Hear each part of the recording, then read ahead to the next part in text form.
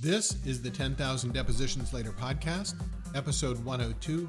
I'm Jim Garrity. Today's episode, Lessons from the Front Lines. When suspending or terminating a deposition in progress due to misconduct, don't forget to say this. Hey everybody, I hope you're having a great week and your depositions are going spectacularly as always. This is a Lessons from the Front Lines episode.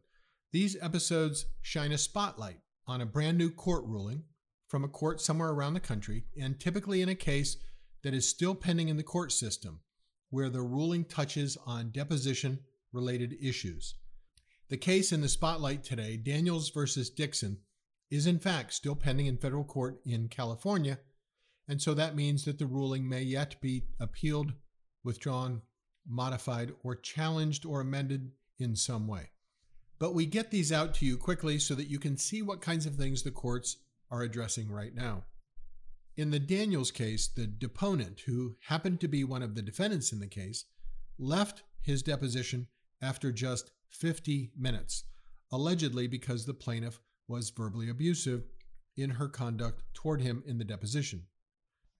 But because he left without following the procedure set out in the rule, the court ordered him to pay about $2,000 in expenses associated with the terminated deposition and to come back for a second deposition within 10 days. So today I'm going to tell you the procedurally correct way to terminate or suspend a deposition in progress on grounds of misconduct to avoid this kind of problem. All right. Well, depositions, of course, are an adversarial sport, a combat sport.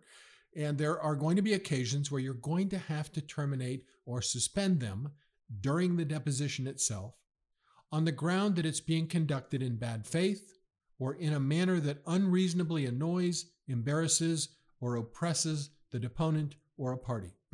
That's actually the language of Federal Rule of Civil Procedure 30D3A and the language of the supermajority of state court rules that have adopted the federal rules in whole or in part. And it's critical that you know how to properly terminate or suspend a deposition in progress because, as the Daniels Court made clear in its opinion on the issue, Federal Rule of Civil Procedure 30D is the only authority that allows interruption of a deposition in progress. So when you're in a deposition that you believe must now be suspended or stopped because of misconduct, remember this. There is a technically correct way to verbalize what you're doing, and you've got to do it on the record.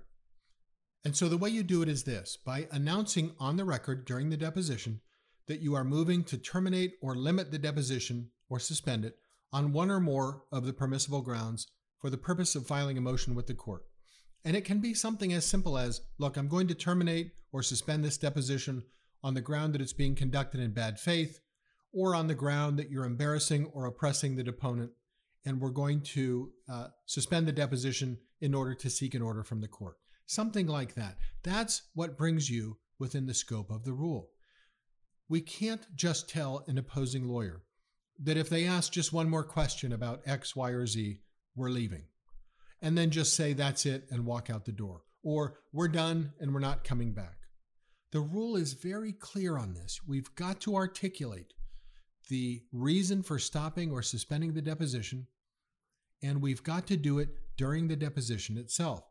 That's how the only rule of procedure that deals with halting a deposition in progress begins, with the language, quote, at any time during a deposition.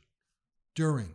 So the entirety of this subsection relating to our ability to properly terminate or suspend a deposition in progress hinges on us verbally moving to terminate or suspend during the deposition.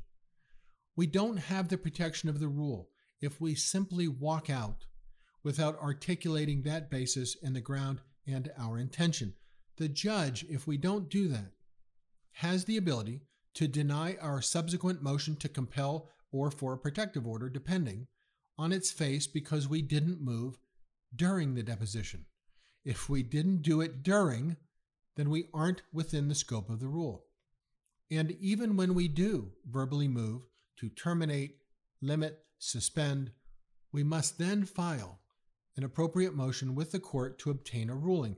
Again, the Daniels Court, that's the focus of today's episode, says, quote, a party may not terminate a deposition unilaterally, but must make a motion to the court, end quote. And in Daniels, it was because the defendant, Mr. Dixon, didn't move for early termination that he got hit with costs and an order to go back for a continuation of the deposition. In a similar case in the show notes, the Coulter case, Coulter, it was the plaintiff there who walked out after warning defense counsel that if he asked one more question that she perceived to be harassing, she was leaving. So what happens? Immediately after that comment, the defense asked the following question, quote, and you lost custody of your child pursuant to those, close quote. Answer. And that's the last question. True to her word, Ms. Coulter immediately left the deposition. But because she did not suspend or terminate the deposition during the deposition to file an appropriate motion with the court granted a subsequent defense motion for sanctions. And that, similarly, included the cost to hire the court reporter for the day of the deposition, what it cost, the cost of supplying a partial deposition transcript to the court for the subsequent motion activity, and reasonable fees and costs associated with the preparation of the motion for sanctions. So the downside that comes with not following that rules procedure to the letter is that you get hit.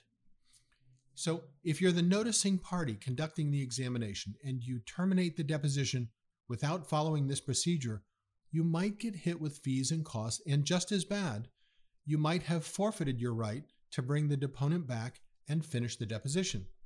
You might even be barred based on an argument that because you noticed the deposition and because you're the one who decided it had come to an end, that going back again would be an impermissible second deposition under the federal rules. Maybe the judge would leave you or I with whatever testimony we got at the time we pulled the plug without following the procedure. And that's a tough one to explain to clients if the witness was particularly critical. If you're the defending party and you leave a deposition in progress without following the procedure, then you and your client may get hit with fees and costs, and your client or your witness may be ordered to sit for another deposition that the court might have refused to order if you had simply complied. The rationale for sanctions against parties or deponents who leave depositions without following the procedure, and then of course without following up with an actual motion, is really that the act of terminating a deposition isn't a self-help remedy. We can't just end them on our own. We can in the moment, of course, but only if we announce during the deposition that we're going to involve the court through a promptly filed motion. And that's exactly what the court said in the Omeprazole case in the notes. Lawyers can't rule on their own objections, and that's effectively what we're doing if we halt a deposition in progress and do nothing further. Now, will a judge always hold you to this technical requirement?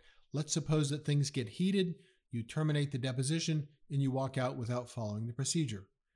Well, the cases tell us that judges are pretty consistent in sanctioning lawyers, parties, or deponents who terminate depositions without swiftly involving the court, as the rule requires, to weigh in on the propriety of their conduct. And that makes sense. Virtually all depositions take place outside the presence of a judge or magistrate. So the process depends heavily on the cooperation and compliance of the participants to work at all. When it doesn't work, when a lawyer, a party, or a deponent terminates a deposition, the mechanism imposed by the rule requires them to come forward and justify their actions to the court. So, whether you are the noticing lawyer or the defending lawyer, if you determine that the misconduct by the deponent, a party, or a lawyer has reached the point where you are justified terminating or suspending the deposition to seek court relief, make that announcement on the record and promptly file a motion for the relief that you seek. Now, if it's your opponent who made the decision to terminate, take a look at the cases in the show notes and evaluate whether your opponent correctly used the procedure outlined by rule and promptly filed a motion for appropriate court relief. if they didn't have one of the legitimate grounds outlined in the rule for terminating, or if they didn't follow the procedure, you've probably got some strong arguments for the imposition of sanctions. All right? Footnote. Some lawyers have asked, well, once I terminate or suspend a deposition in progress, exactly how much time do I have to file that appropriate motion? Well, the rule doesn't say, but I would treat the rule as if it did say promptly or swiftly.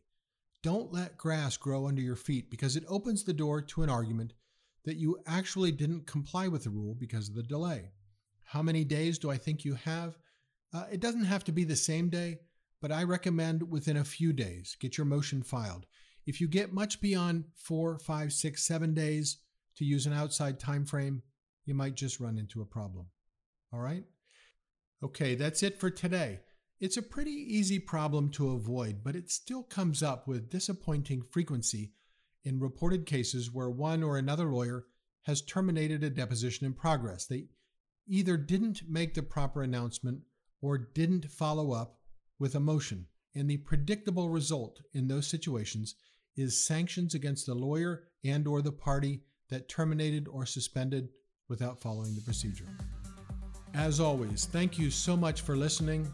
The production crew greatly appreciates your tremendous ratings. You're a phenomenal audience, and we'll talk to you again next time.